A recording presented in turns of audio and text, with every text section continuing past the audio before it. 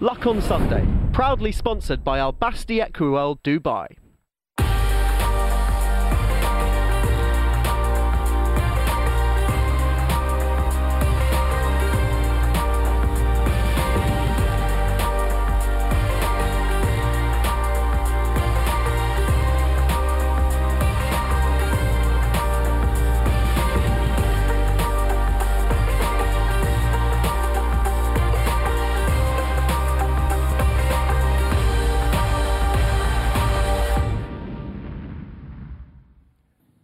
Welcome to the Luck on Sunday podcast, a weekly audio digest of all the best bits of Luck on Sunday, free to air every Sunday from 9 o'clock, that brings you the best guests and insight from around the racing world.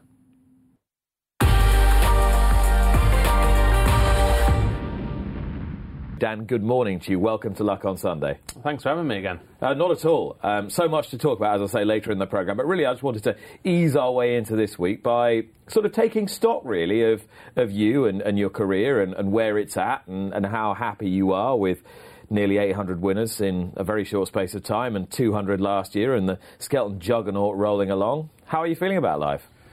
Pretty positive, really, as you would probably expect. And I'm in a very lucky position. Obviously, you're as lucky as you often work hard, but you know, there isn't really any reason why we've sort of got luckier than others from the start of our careers. We set out to make it happen, and it's been remarkable how it has kind of gone how we hoped it would. And you know, sometimes you're better off born a little bit lucky, and I sometimes feel like that, if I'm honest with you. You know, 9.5 years with Paul, with all those great horses, and you know, my dad achieving what he'd achieved, and you know, we got to ride that roller coaster for a long while as well.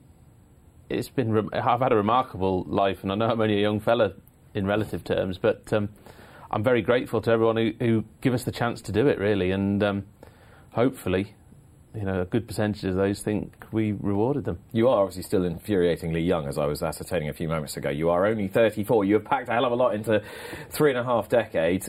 Tell me a little bit about growing up as the son of Nick Skelton. It was obviously your dad's your dad, and your parents, and that's it. First and foremost, he was the one who told us off, and you know, two young lads around the place. You know, it's not easy to be a father when you've got two spirited young fellas who love motorbikes and riding ponies and sport and everything else. And he had the challenges of every father, just like I'm having now with my daughter. But it's great, and I know he enjoyed us being around when we were growing up, and we just saw him as dad. We didn't see him as this global sporting icon. Because don't forget, when I was born in the 80s, like that was when show jumping was a mainstream BBC sport. I mean, I'd like to think it still is. But yeah, well, I quite agree. I mean, it's obviously revolutionised itself, the sport. But you know, those were the facts then, and you know, there was a lot of things you had to deal with because people half expected you to be a great rider because he was, and I knew I was never going to live up to that expectation. Because I just wasn't good enough. Harry was a very good rider, despite what you saw at Olympia this year. Did you ride when you were? I did. Young? Yeah, a lot. I did a lot. Yeah, but I wasn't. I can say this hand on heart. A lot of people say they got unlucky, didn't get the breaks and everything else. I just wasn't good enough. I was determined, very determined. I used to win quite a lot, but I wasn't skillful enough to produce horses to the next level and get on and. Yeah, that's the hardest thing in that sport, and that's why my dad's been so good. He's taken those horses like, you know, Top Gun, Arco, and Big Star, obviously, from real young horses and made them into, you know, global stars. And you know, growing up, it was a great grounding around horses and a man who was under a lot of spotlight, a lot of pressure, and he absorbed it. You know, it was an era perhaps where you could be a little more insular. There wasn't the social medias, and you know, one thing Dad will admit, he isn't great with the press and the media and things like that. And I think I've learned a lot from Paul on that. I mean, that's a fact. But growing up, it was just fantastic. Did you travel a lot together? Because the life of a show jumper is pretty itinerant these days. Yeah, all over the place, and saw a lot of different cultures, a lot of different ways of doing things. In England, the show jumpers, they had sort of maybe 6 or 8 horses, and that was considered to be a lot. And then you had the yards on the continent, like Paul Schockermoller's, where there was hundreds, if not thousands. And I got to see that before it became a thing. He was like the Martin Pipe, Paul Schockermoller of the jumping world, and people followed his lead, and I got to see and sort of experience these different types of equine management theories, if you like. And I draw upon all of them in everyday life, really, always thinking about how to improve your system and horses and your staff, and it's an ever-evolving business. Because there was an orthodoxy that always said that you couldn't train more than 100 horses, say. You couldn't have them and do the job well. So you were looking at systems abroad where people were managing, as you say, thousands of horses at a time and doing it successfully. Exactly. And Dad, during his early years, obviously was working for Edgar's, and they were Team Everest at the time. Mm-hmm. It was the first commercial sponsorship in show jumping, I think. This is Ted Edgar. Ted Edgar, yeah. Liz Edgar. And they had about 4 or 5 riders there, and those riders, I think 3 or 4 of them went on to get top international honours, be it Europeans, World or Olympic medals. And if you've got people of that quality on your team, anything is possible. Any number is possible, and that's how I relate to it. I've got obviously my brother and his wife Bridget. I've got Tom Messenger. You've got people that you don't see all the time. Nick Pearce, who we're going to talk about later, who trains Don Poley, point-to-pointing. They're all capable in their own right. Sam Davis-Thomas, who's another one of my assistants, had tons of winners point-to-pointing. These are intelligent managers who, with a different set of cards, would be very good trainers in their own right. And I can rely on them to do the right thing every day. And if you've got the people in place to maintain the system that works, then any number's possible. Was it always going to be racing for you? Once I went to Ditchit and committed to that, definitely. As long as people wanted me, as long as horses came our way, then it was always going to be that. But why did you end up at Paul Nicholls in the first place? It's a funny story, actually, because I had a point-to-pointer. My first point-to-pointer was a horse called Mick the Cutaway. I think was Ruby's first winner under rules, actually. Mm-hmm. And I had him as an older horse, and I won with him. And he actually went to Heather Dalton's. I bought him from Heather Dalton's, and I went away on holiday just before he had his first run, and about a fortnight, 3 weeks before he had his first run. And Heather had him back, and Heather got him fit. And I thought I'd got him fit, but looking back on it, I know that I didn't. And actually, he won first time and then deteriorated because I didn't keep him fit enough. And it was a bit of a learning curve. I expected things to get better, not deteriorate. And I'm thinking, what's going on here? This isn't right. John Hales then sent me a point-to-pointer because he owned Arco at the time with Dad, and said, if we're going to do this, we better learn how to do it properly. So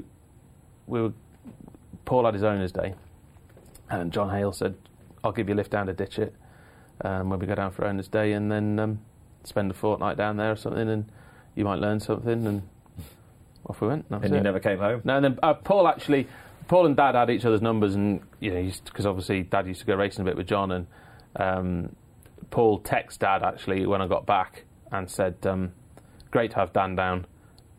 If he ever wants a job, there's always one for him.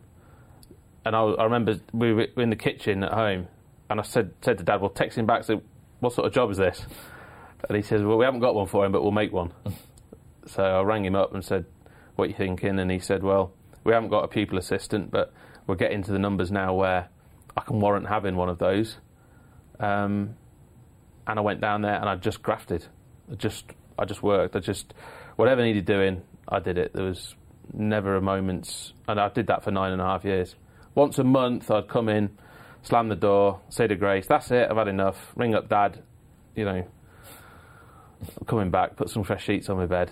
And he'd say, all right, yeah, fine. And he'd ring me the next morning, all right. Yeah, I'm busy on second lot, ring you later. But that's life, and it was in a competitive environment at Paul's, so you always... you know, every day was intense, and every day was an opportunity to win more, do better. And you know, sometimes Paul's frustrations boiled over, and you know, on the way home in the car, sometimes we'd discuss all sorts, and you know, sometimes I'd think, this is too much. I'd get an earful for nothing in particular because he needed to vent. But now I do it myself. You know, I can see that, you know, everybody has a pressure valve. Everybody has a pressure valve. It's how they release it, who they release it to. And actually, I'm still very good friends with Paul and hope I always will be. But I know for a certain period that I worked there, he knew, and for actually the whole time I was there, he knew he could vent at me, and I was 100% committed to him. Like, there was no doubt that, you know, I was going to turn the towel in and off I went. You know, I might get frustrated with it, but he knew that I was as committed to winning as he was.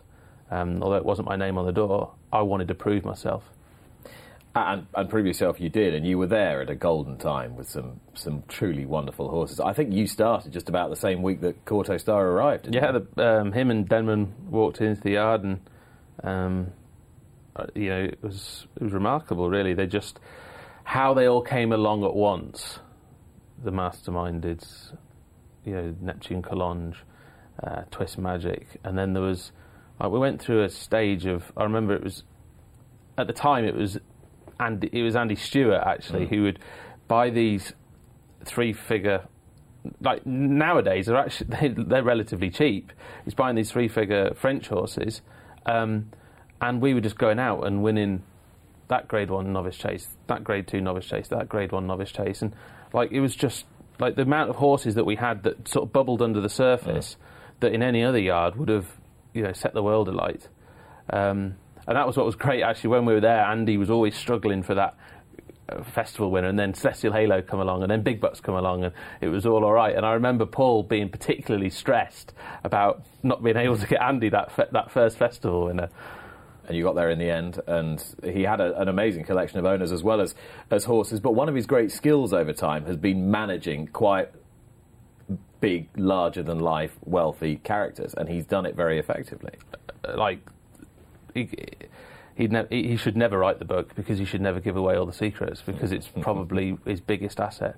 But like, nobody, you know, I was well informed when I started this job, but there's always a lot of things you don't know. You know, Alex Ferguson said to Paul, "Teach him all he knows, not all you know," and I'm very aware that is the case. And the way he handles the owners and the situations, and you know, he isn't afraid, and I've brought that from him and from my dad, to go, right, this is the line, this is where I've got to sit, and these are the reasons for me doing it, and everybody can see it.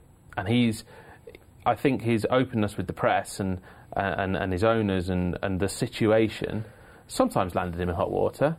You know, sometimes he's had to comment on things that he sometimes felt he shouldn't. We all have to do that, but he just has confidence that if it's not somebody's, you know, if he's upsetting somebody today, tomorrow it will be a different scenario. And that's life. You know, you can't win every time. You know, when Ruby was around, Ruby could only ride one horse in a race. And it's a very difficult job to manage, but somehow he did, and he still does.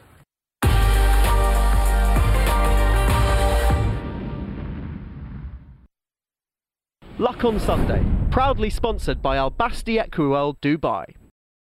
Welcome back. You're watching Luck on Sunday. Very pleased to say that Dan Skelton is still with me after a fascinating half hour, which could have gone on. I've had to bring in David Yates, though, newsboy from the Daily Mirror, because it has been the newsiest of news weeks, hasn't it, Dave? Yeah, it's been pretty busy with Out Your Gate, Protectorat, and a few other things flying around as well. So, yeah, it's been lots to chew over this week. Should we chew over another winner given to you by the appeals board at the British Horse Racing Authority this week, Protectorat? You seemed very bullish and confident you were going to get this turned over, and you did. When we passed the post in front, we just felt that, yes, Harry came across, but there wasn't really any...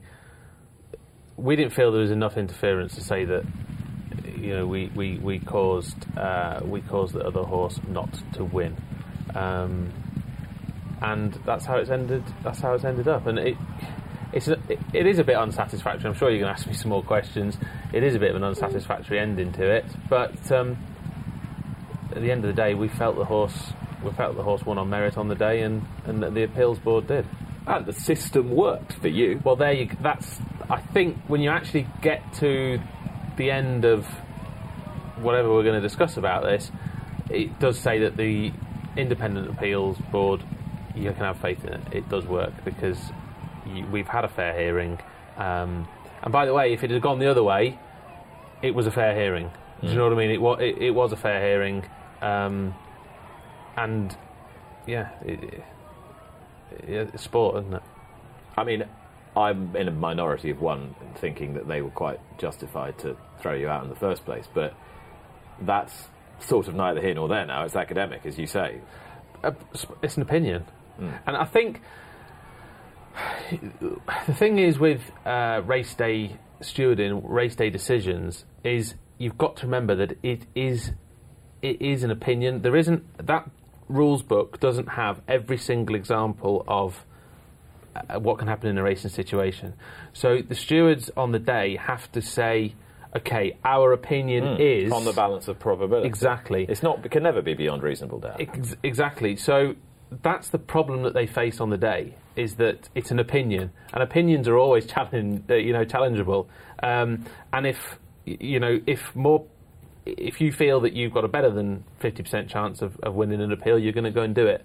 One thing I will say is the court of public opinion, I felt, weighed strongly on our side. Massively. And that gave us a bit more confidence. But the one thing to say about it all is that it's just an unsatisfactory conclusion, because it's Cheltenham and you've had a winner and your owners celebrate, then the other owners celebrate, and now all of a sudden they're not celebrating, and it's scrappy, isn't it? You don't want it to happen like this, but now and again it does. Now, allegedly, it ruined your holiday to Disney. It didn't really ruin it. Definitely did not. It didn't ruin your holiday to Disney. It hasn't now. Yeah. Now, David, the glasses were going on and off during that brief exchange with Dan there.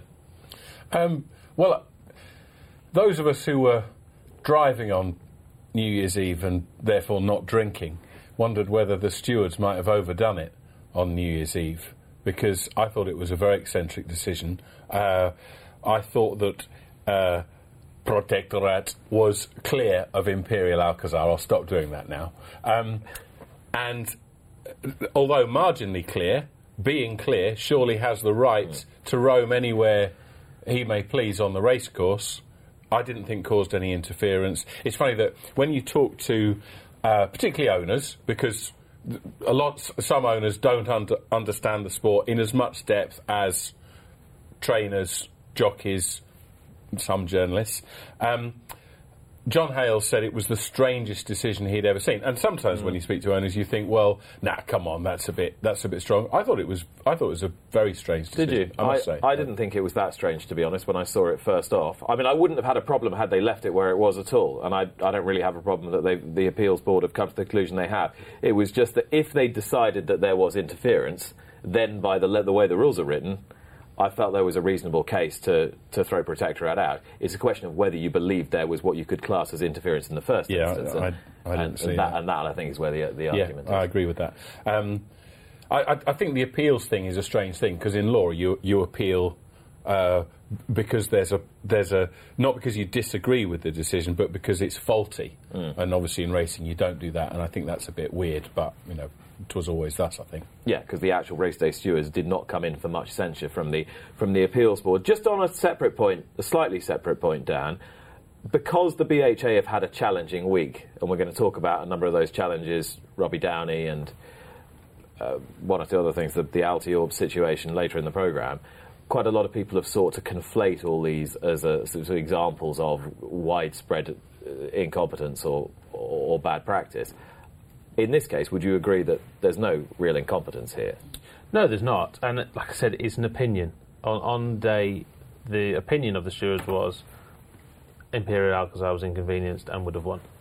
And if there wasn't an appeals board, I would have felt very I'd have felt very hard done by. The fact that I got an appeal and we got to get it heard was A, very important, and then B, it went our way, was great for us. But the regulator question that you're asking, I think will continue to be fanned. The flames will continue to be fanned until we stop the necessity for opinion. At the end of the day, they're the regulators. If you're playing a football match and you've got two teams, there's a 84th minute penalty, the game finishes 1-0 because of the penalty, the first person you do not get as they come off the pitch is the umpire. The umpire has a shower, gets in the car and goes home. I believe that a good administrator is heard, not seen, and does things behind the scenes that make the ship run smoothly. Far too often recently, I think we've been asking stewards and BHA representatives, what's your thoughts? Why did that happen? What's going on? Well, the reports for stewarding and decisions are published. That's their wait for the published. There you go. That's the decision. I was not happy with what the steward at Sandown said when the Sandown 7 were banned, because he said they saw the flag and they ignored it. And I said immediately afterwards on this channel, that's an opinion. They did not see the flag. I happen to know they didn't see the flag because I went and asked them all, and they all said to me, we didn't see the flag. But immediately he said they've seen the flag. So that's added flames to the situation that wasn't necessary. And I think that this can be quelled a little by letting the administrators administrate and letting the players opinionate. And if everyone lets each other do their job, I think you'll find there's a lot more harmony. David? I agree with much of that, Dan. And I certainly, being of a certain age, 51, where, in the old days, cricket umpires, football referees, the good ones you just didn't notice. We didn't have, referees with newspaper columns and those who tried to make names for themselves by, brandishing cards or, the old Billy Bowden thing of indicating a six in a certain way. They weren't personalities, they were just officials.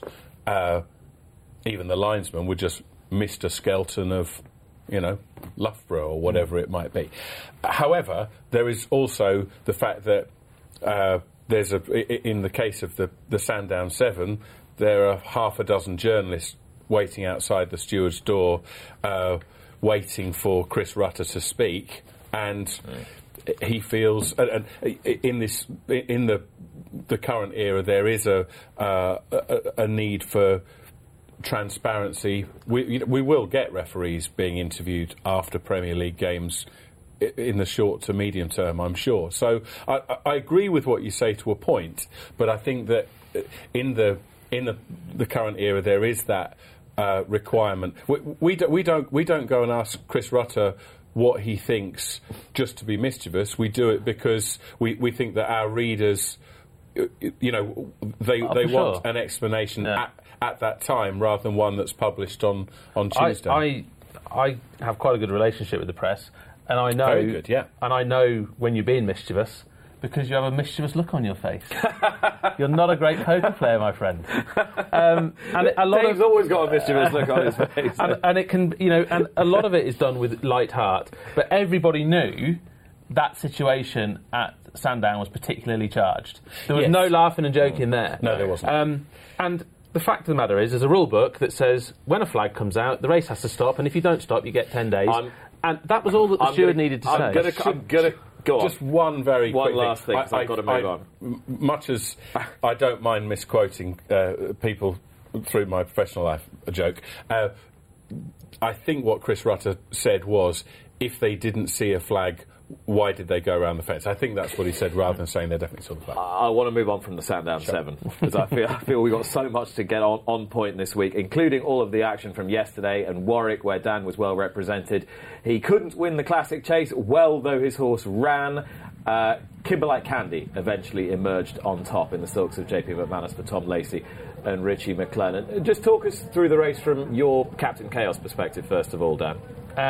Well, Captain Chaos has two ways of running, the way we'd like him to and the way he sometimes wants to. So he nearly got it all right yesterday. Yeah, and he's tried hard yesterday, and he's actually been second in 4 top-class handicap chases, and he deserves a big one, and his owners love him, and I just hope one day he just gets his day in the sun. And for a minute, it looked here like, yeah, we could just outstay, and then Kimberlite Candy's almost come back on the bridle to a degree, and he scooted away in the end and looked like a Grand National horse, in my opinion.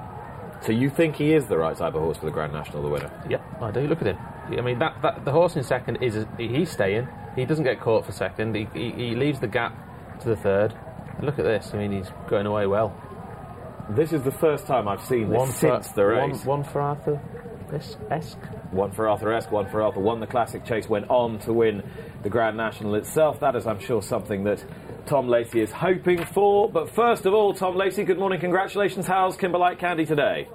Oh, good morning. He's really well. He's trotted up sound and ace up, and he's now out in the field covered in mud. That's great to know, and I would imagine you're heartened to hear Dan's very complimentary thoughts, saying that his horse he didn't think was stopping, and your horse was only going further and further away. Is he always a horse, Tom, that you've thought had limitless, bottomless reserves of stamina? Not really, to be truthful. You know, he has sort of stopped in previous runs, but he's just really come of age this time. Everything's clicked. His homework's so much better. You know, he's finishing his work off. Whereas before, you just felt you were emptying at the end of pieces of work. But you know, this year he's just strengthened up for another summer under his belt, and I think he's probably the finished article now. As you say, he's been a work in progress. I mean, you clearly held him in quite high regard as a young horse. I remember you putting him in a graded novice hurdle at Cheltenham and saying, well, if it doesn't work, I still know I've got a nice horse on my hands. Have there ever been times when he's really frustrated you? Not particularly. I mean, when he won his 4-year-old point-to-point at Woodford, he was unbelievably backward, and we knew he was a good horse to do that because he did that on sheer ability alone. You know, he's physically very immature and weak. So we've always known it was in there. It's just a case of giving him the time to mature and come to himself. Is he the sort of horse that you could now get a good clear run with, and he can run with more regularity, or will you now try and save him just for Aintree?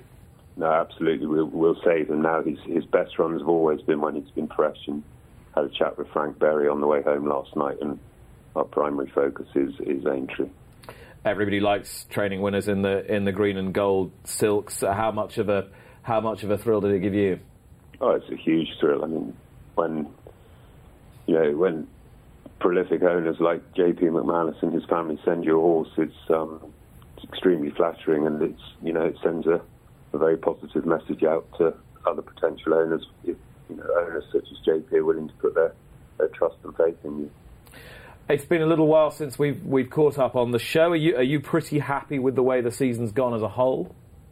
It's not. It's been. Some days are better than others. We've got some really nice young horses. A lot of young horses again. So we won't have the number of runners that we've probably previously had.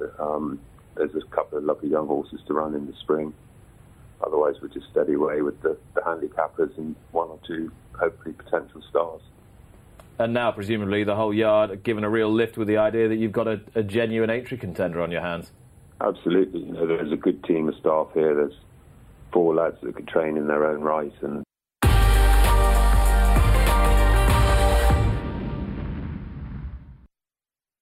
Luck on Sunday, proudly sponsored by Al Basti Equiworld Dubai. But as Dave was saying and hinted at a few moments ago, really everybody's attentions were on the quotes that Nicky Henderson gave yesterday at Kempton Park. And this is what he had to say about the eventual scratching of Altior from the Silviniaco Conti chase. It is done and dusted. The horse is fine. As you know, I just would like to say one thing, that I think for a lot of things that have been said and a lot of things that have been written, probably without all the information they should have had before they made judgments. I'd only like to say that actually on the Tuesday morning, when I and Nico looked at him and took a view that he just didn't look like we wanted to do, we decided not to do what I was going to do with him that morning. And there was very early on, there was a rumour. Now, the first thing I did, and nobody seems to have mentioned it, and the BHA certainly haven't mentioned it, the first thing I did, and it was about 8:45, 5 to 9, whatever it was, on that Tuesday morning, I rang the BHA to tell them. To tell them that I'm not happy with the horse, and there is a rumour. Well, and there was some market activity. Most people assumed that there wasn't anything until I made an announcement at 12 o'clock. The BHA were well aware.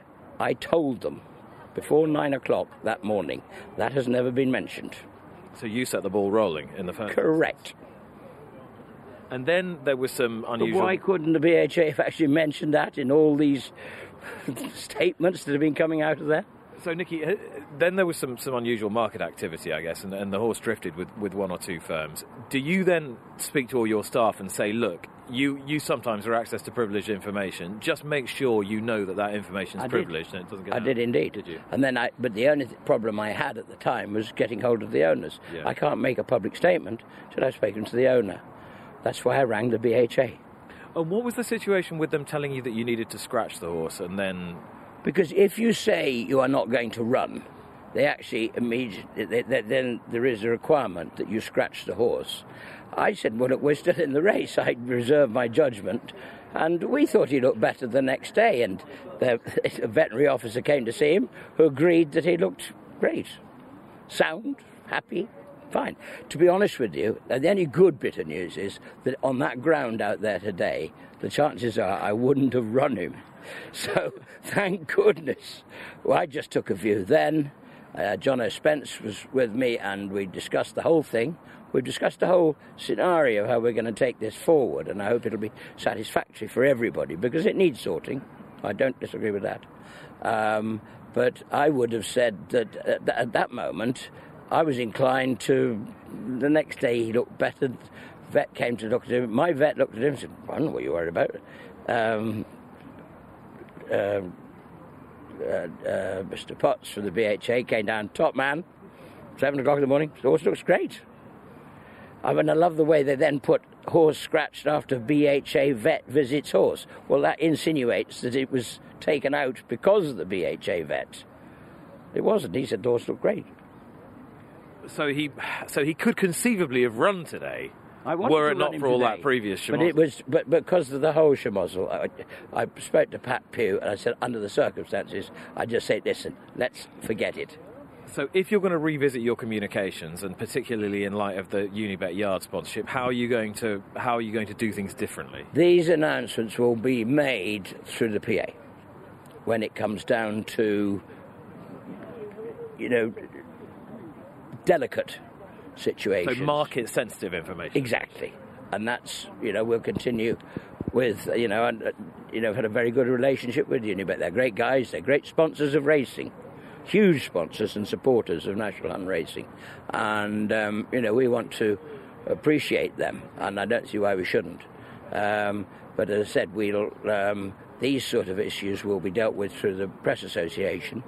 But I will also continue to do our sort of, day-to-day stuff that is of not of no significance, but of no sensitivity. Sensitivity. Yeah. We'll continue to work with Unibet, and as I say, congratulate. I mean, a lot of other trainers do the same thing, and a lot of other who are connected to bookmakers, and we have to appreciate these bookmakers are putting a lot of money into racing, so we want to support them as well.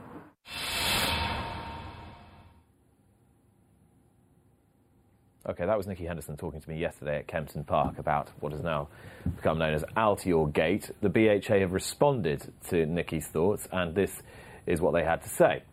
We can confirm that Mr Henderson contacted us on Tuesday morning. It would not be standard practice for the BHA to proactively make public the details of confidential conversations with a trainer, particularly if those conversations related to the potential use of inside information. His call was to let us know that he was concerned about why the horse was drifting in the market, despite no decision having been made about his participation. The BHA was in regular contact with Mr Henderson from Tuesday morning onwards in relation to this, but the communication of a horse's running plans is a matter for the trainer. They go on.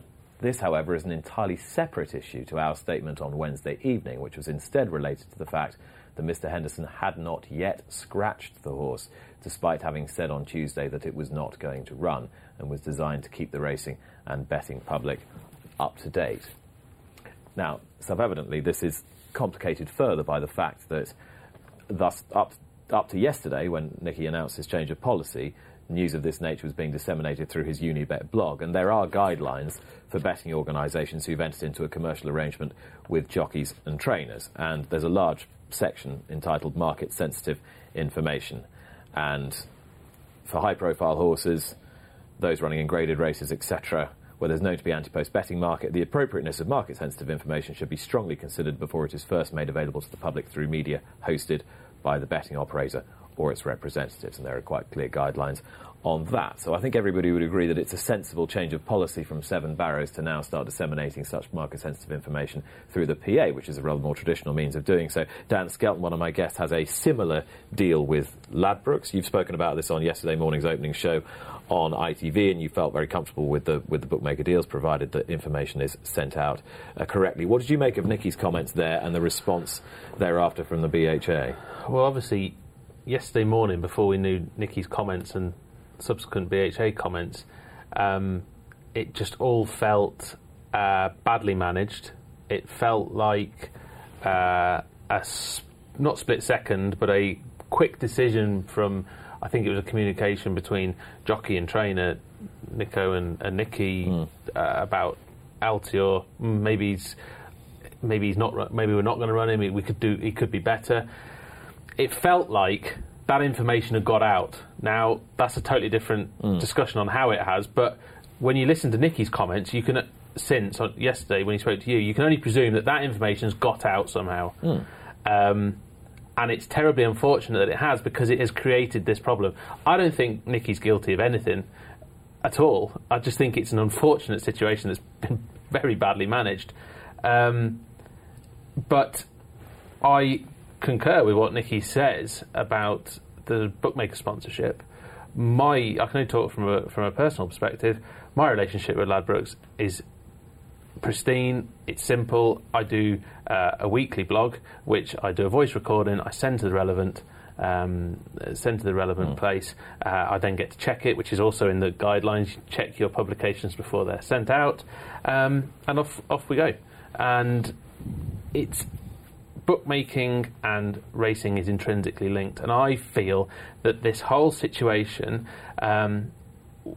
is just an opportunity for people who think that there's something within those relationships that there isn't. It just gives them wood to chuck on the fire and say, well, there you go, they shouldn't be sponsored. But it's not. That isn't the case. We should be better educating these people who feel that that's the case. Yeah, in the BHA guidelines it says 3, perception. Be mindful of perception at all times. Whilst whatever content appears on media hosted by a betting operator or through a representative may be considered to be perfectly appropriate and within the rules of racing, do consider how it might be perceived by the betting public and other stakeholders, and then the ball is back in your court. It is. Absolutely it is. But you've got to take into consideration personal traits. Nicky wears his heart on his sleeve, and especially about Altior. He's very emotional. He's a very emotional trainer. We all know how Nicky is, and that's one of his most endearing qualities. And he has got that horse first. He's got the owner second, and Nicky hasn't panicked because he's not a panicker, but he's got everything going on. And who do I tell first? What do I do? I can see how it's happened. It's terribly unfortunate it has. And by the way, it's only because it's Altior and an anti-post race that we've got to this position. I know that's an irrelevant statement to a degree, because it would only ever be in that case, but it just highlights the whole situation. Isn't the situation here, Dave, that the BHA and Nicky Henderson, well, the relationship has not just got any better in the last 16 hours, has it, at all? Because Nicky's fired a shot yesterday at Kempton, and they fired a few back. Okay. I mean, I'd like to deal with the what I think is the important point first, rather than the relationship between Nicky Henderson and the BHA, and that is that. Personally, I'm not crazy about bookmaker sponsorships.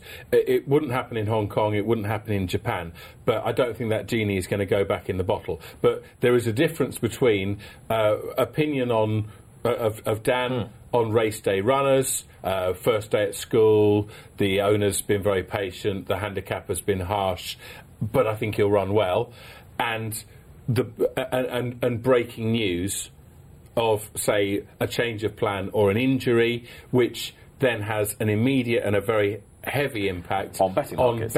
Yeah. So were I to the BHA now, I would say to what extent those guidelines need redrawing, because they do mention price-sensitive information, that the first call should be to the Press Association to say, right, so-and-so is not well, he is a doubtful runner, not necessarily a non-runner, but a doubtful runner, etc. Go on. That's very important, because Right. that was Nicky's mistake. Well, it might be Nicky's mistake. If there's a mistake that's been made, Nicky said he's not going to run. What Nicky wished he'd have said is, we're going to see. We're going to see. Okay, there's a and this is the excuse BHA. me for having a chip on my shoulder, but if you are dealing with PR people, you deal with a journalist. You deal with John Lees, who is a hugely respected and experienced journalist. And if you say, right, don't think this is going to run, John will say, well, isn't or unlikely, what should we say? 50-50, 60-40, 99-1?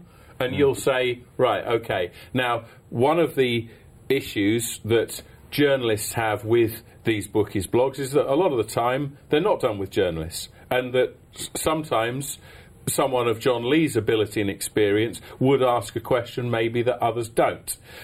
But to return to my original rant, bookmakers should have no place in the chain when it comes to information that influences betting odds. It's fine, the race day stuff. Someone wanting to know what you think about your horse's chance that day goes to a Ladbrokes site. Ladbrokes pay money into that contract because they think, and it's probably proven, that a certain number of people will remain on that site to have a bet. I'm not crazy about that. Personally, I'm in full agreement with Rafe Beckett. I don't think those relationships should exist, but they do. But I think that the most important thing is that when it comes to issues like this, especially with a high-profile horse, that it's the Press Association, not the Mirror, not the Sun, not the Mail or anybody else, but the Press Association that gets the call, and they can disseminate that information very quickly and avoid situations like this. In this own situation, I'll be as quick as I can. You've got some time. For the furore that we've had, I think actually most individuals and organisations here have done pretty much everything right, or most things right. Nicky Henderson rang the BHA at 8:45. He's perfectly entitled, I'm sure you would agree, not to publish until he's spoken to the owner. If I had a high-profile horse and I were driving along in my car and I heard on the radio that my horse was going to miss a big race and I didn't know about it, I wouldn't be very pleased. So I think he's perfectly entitled to do that. The BHA, what seemed heavy-handed on Wednesday evening, asking him or telling him, saying he must be more, he must publicly clarify his plans. That was in response to the fact that Altior hadn't been scratched, and believe me, there would have been an absolute meltdown if a horse that was out was then back in. It really would have hit the fan if that had happened. I don't see why the BHA can't say in a statement, we were contacted by the trainer. I think that's on Nicky Henderson's. In his case, I think that's a fair thing to observe. I don't see why they wouldn't have said that. So I think that generally most things have been observed here. Of course, I mean, the interesting thing, or the biggest irony, I suppose, was that all the backers of Top Notch from 5-1 into 4-6 thought they were going to strike it lucky, but ultimately they've hit something of a hot spot, haven't they? That's right. That's the the smile at the end of it, isn't it? it's an unfortunate situation. I think Nicky had his time again as a trainer. I think he'd have said, hang on, we might not run. And that one word, he will not run, on Tuesday is what caused the problem. If he'd have said, we might not run, there you go, he might not run. He could have made his decision later on in the week, and that would have been it. But I don't feel it has been blown out of proportion, because it does highlight a significant, not flaw in the system, because the guidelines are extremely concise, but I think it serves to remind us all what is expected. And Rafe Beckett, in his opinion about bookmakers not being able to sponsor trainers, wholeheartedly disagree with. I'm obviously one side of the fence and he's the other, but I have a great relationship and I wouldn't want to be without them.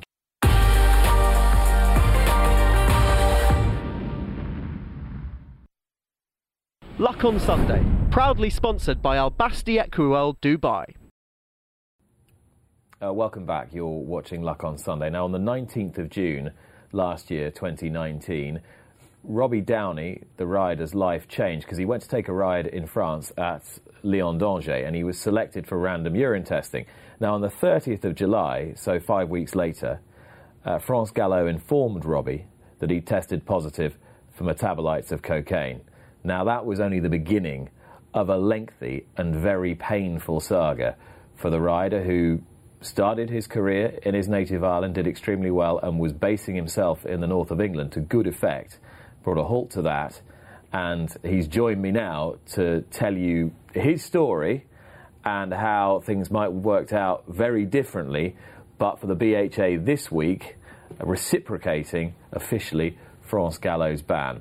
As I say, that tells but half the story. Robbie, good morning and thank you for joining us here on Luck on Sunday. Good morning, Nick, and thanks for having me. Not at all. It's a pleasure to have you with us. So first things first, did you take cocaine? No, never took cocaine. I don't know how it got into my system. Never associated with anybody who does take cocaine. And I couldn't believe when the French result came back. It came back to Eddie Lynham's yard in Dunshaughlin, my former boss, and I was shocked. I couldn't believe it. So anyway, when I got the result, I rang my agent at the time, who was Laura Way, and she then gave me Paul Struther's number. So I rang Paul and told him what had happened, told him I went to France, did a urine sample, couldn't believe it was there, and Paul said to me, he said, look, Robbie, he said if you have taken it, he said, just own up to it. He said, if you have taken it, own up to it, because it's going to cost you a lot of money. He said it's going to be a lengthy procedure, and he says just not worth it. He says you will find out in the hair test whether you've taken it or not. I said, Paul, I haven't taken it. He said, okay, that's perfect. He said, go and get a hair test done. So I went to Alpha Biolabs in Liverpool, booked myself in to get a hair test. The result came back, I think just over a week later, came back completely negative for cocaine and all of its metabolites. So I then rang Paul, told him about this. He informed Jerry Hill, the doctor. Jerry Hill then cleared me to ride in England, and the BHA cleared me to ride in England off the evidence of the negative hair test. So I got in touch then with a French jockey's agent, Hervé Nagar, who was brilliant throughout the whole process, because he could speak French, he could translate what the French emails were, and he was just very good that way. And he said to me, look, Robbie, he said France Gallo, they won't listen to they won't take into consideration an English hair test. He says you'll have to come to France and do one. So I said, yeah, perfect. I said, absolutely no worries. Went to France, went to some lab over there, obviously paid for the 2 hair samples myself. That sample came back completely negative as well over a 5-month period. It was a 5 and a 6-month period I had. So there was no traces of cocaine, no metabolites found. And so we had the appeal in France, and what I thought going over for the appeal was, what the impression I was getting was, I was going to lose in France. There was no point in bringing legal representation, because Rab Havlin had spent thousands over there, and you know, didn't work. it was just, you know, and how similar were the two cases? I'm not sure on Rab's case, but Paul told me I had a lot stronger of a case. Obviously, Rab's case was quite similar, and I think the Professional Jockeys Association, they learnt a lot from Rab's case, and they learnt, you know, Rab spent a lot of money in France, and it just came to, you know what I mean, it was money wasted really, and that's what I was informed when I went to France. I went there thinking, you know, I was told, France, you don't really have a chance with France. He says, the best thing to do is let England sort it out. England knew we were going to ask for non-reciprocation, even before the French gave me the ban.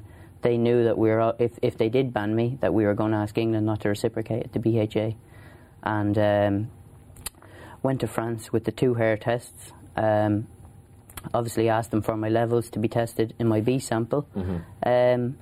France never gave me my levels for the B sample. They denied. The BHA asked them for the levels. The professional jockeys asked them for the levels, and without the right to have my levels, I couldn't get an expert witness, because no expert witness could obviously comment because he didn't have the levels. Because there is just to clarify, there is a level below which it's considered so low it would incorporate some possibility of contamination. Yeah. I.e. that there might be some faint trace of a metabolite of cocaine that could show up in your system. But because it's below a threshold, it's so low, so insignificant, that you could have picked it up from doing that off a surface or in a loo somewhere or wherever, or off an associate. That's you know, that's a given, isn't it? That's why the BHA operator threshold, it's 150 nanograms per 100 millilitres of urine in a urine sample, and anything under 150 nanograms, the BHA don't take any action. No. They just write it off as a false positive. So it could conceivably have been that your level was below that threshold. Yeah, well, that's what you were assuming. Yeah, well, the hair test would strongly suggest that. The 2 hair tests would pretty much say that. Yeah, they would support it, but without the evidence. Yeah, without the evidence of the levels, and without, I couldn't get an expert witness. You couldn't get an expert witness in France. Yeah. So your hearing essentially had no chance in France. Yeah, I had no chance. I had no chance without being given my levels. I had no chance to prove my innocence, really. So you sort of take it as read that France is a no, and this isn't going to happen, and so it was proved, and they kicked out any possibility of an appeal. So then your hopes rest with the BHA, and your hopes rest with the BHA not reciprocating the decision of France Gallo. You know that's going to be difficult, but you're offered a faint sniff of a possibility. Yeah, exactly. I was always told, look, the best chance of winning is if your best chance of winning is not going to be in France, it's going to be in England when we bring the case back. And Jerry Hill, the doctor from the BHA, he believes that I've never touched cocaine. Matt Chapman, you know, Paul Struthers, you know, the Jockeys Association, they all, you know, the BHA actually, there's 2 cases where jockeys have to abide by hair testing every 3 months to prove that they haven't been taking this and they haven't been taking drugs, basically. So with these hair tests, the BHA, you know, they know I haven't taken the drugs because they support hair testing, because they use it on these 2 jockeys. So we brought it back to the BHA. The BHA, they said at worst they were going to take a neutral stance. In other words, they were going to sit in the fence 50-50. They could have supported it. And the week leading up to the hearing, we had it was a letter from... Yeah, because just to clarify, so your case goes to an independent appeals tribunal, essentially. Yeah. So the BHA can either choose to oppose your application for non-reciprocity, they can support it, or they can remain on the fence. Yeah, yeah. And and the BHA, as far as we knew, as far as the Jockeys Association knew, I knew, at worst they were going to sit in the fence, but they were leaning towards supporting my application, and and we found out the afternoon at 3 o'clock before the hearing, the day before the hearing, that actually the BHA, they're not going to support it, they're not going to sit in the fence, they're actually going to oppose it. You know? Because they'd taken legal counsel just the previous week, and legal counsel had said to them, you must reciprocate France Gallot's ban. How does that make you feel? Very disappointed in France, or in the BHA in France. Like I know I'm 100% innocent, and I'm getting banned from now until the middle of July. Like it's the whole season gone. There's only 3 months of the flat season left after that. You know, it's very disappointing. How much do you think it's cost you personally? I know a lot of people do come back from bans and this, that, and the other, but at this point in my career, I was first year in England. I was trying to get going. David O'Mara, David Barron, John Quinn, all good supporters of me. I just think it was a crucial stage in my career, and obviously I didn't need any of this happening, you know. Yeah, I think it has definitely affected me, and hopefully I can get back, and you know, I'll definitely be sticking my mind to a lot of hard work now for the summer and trying to get back in July. Is there anything you can do now, or is this the end of the road in terms of fighting this? We have a chance. I think there's a possibility that the BHA might backdate the ban, because I was in India, and I did ride in Ireland the last couple of weeks, but my main, you know, I had a contract in India. I was out there for a month. As soon as the French ban was imposed, that contract stopped, and I took a couple of rides in Dundalk of a Friday. But I think if even, obviously it's no great help, but if even they backdated it to November 22nd, it'd be something at least, you know. Because that would bring you back a month. Up 6 weeks or so. Yeah. So you'd be able to ride end of May rather than wait till July. Exactly. Yeah. I don't think there's much now we can do. I think we can do a few little things. We can apply to the Irish Horse Racing Board and see if you can get a licence just to ride in Ireland. Yeah. And have you had any feedback from them? No, I hadn't had any feedback from them yet. Paul and the Jockeys Association is working towards that now at the minute, but yeah, it's not good.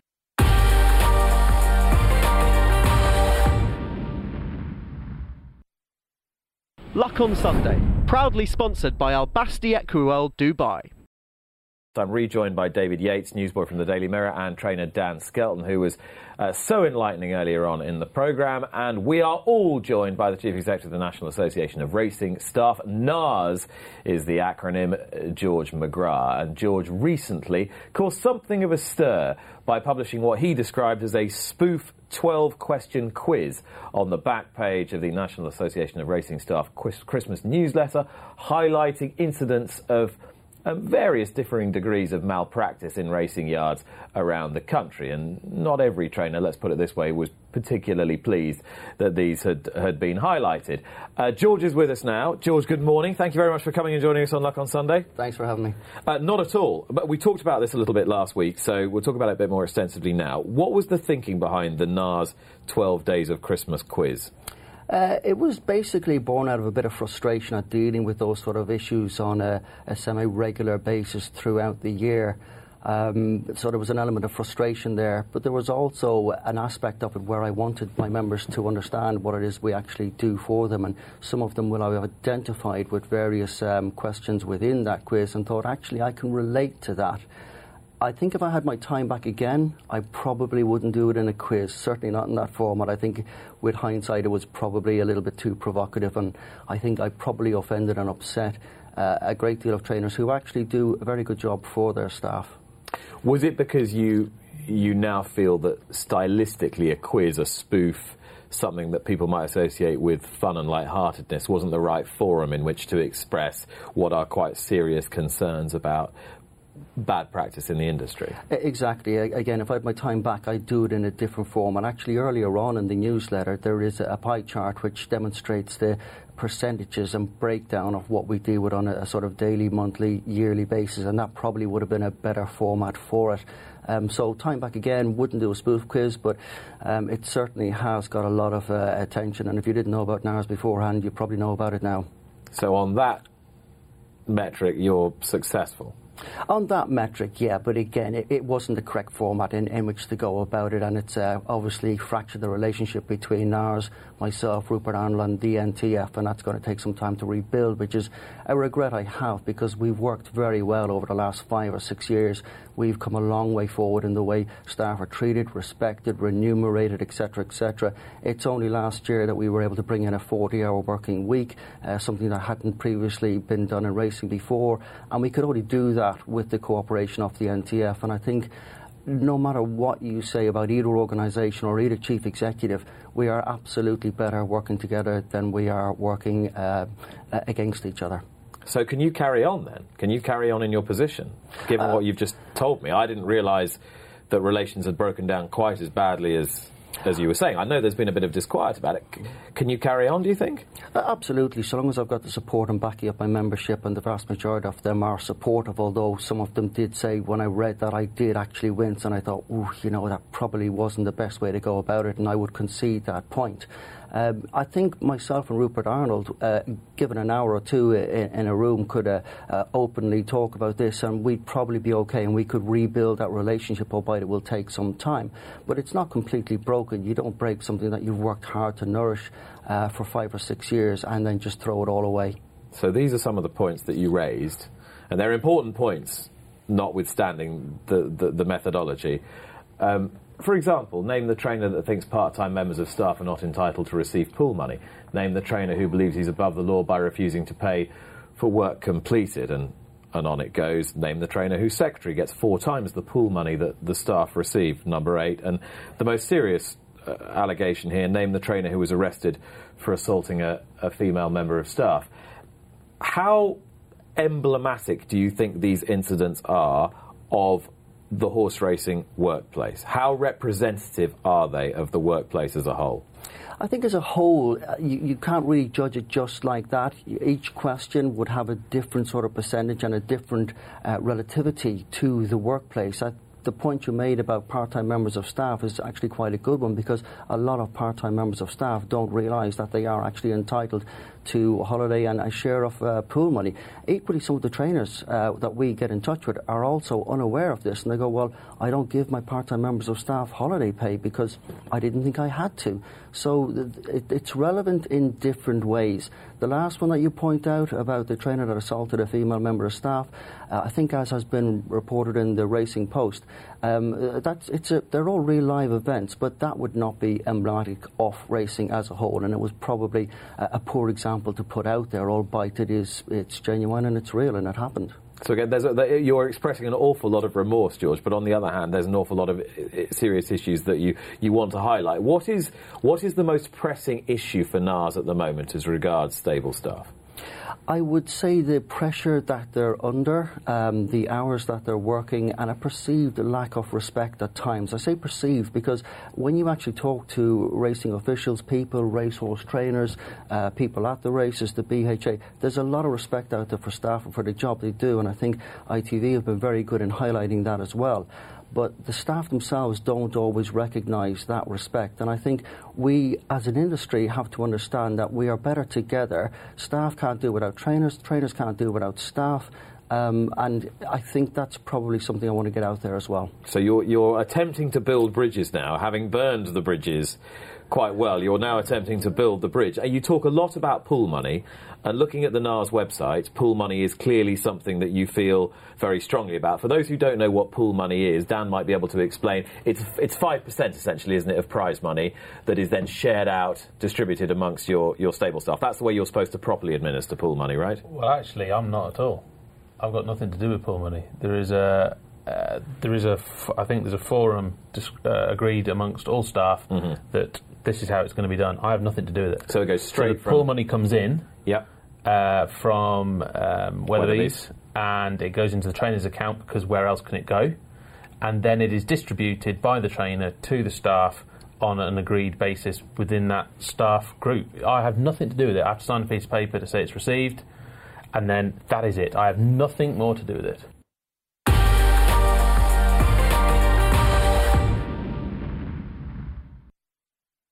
Luck on Sunday, proudly sponsored by Al Basti Equiworld Dubai.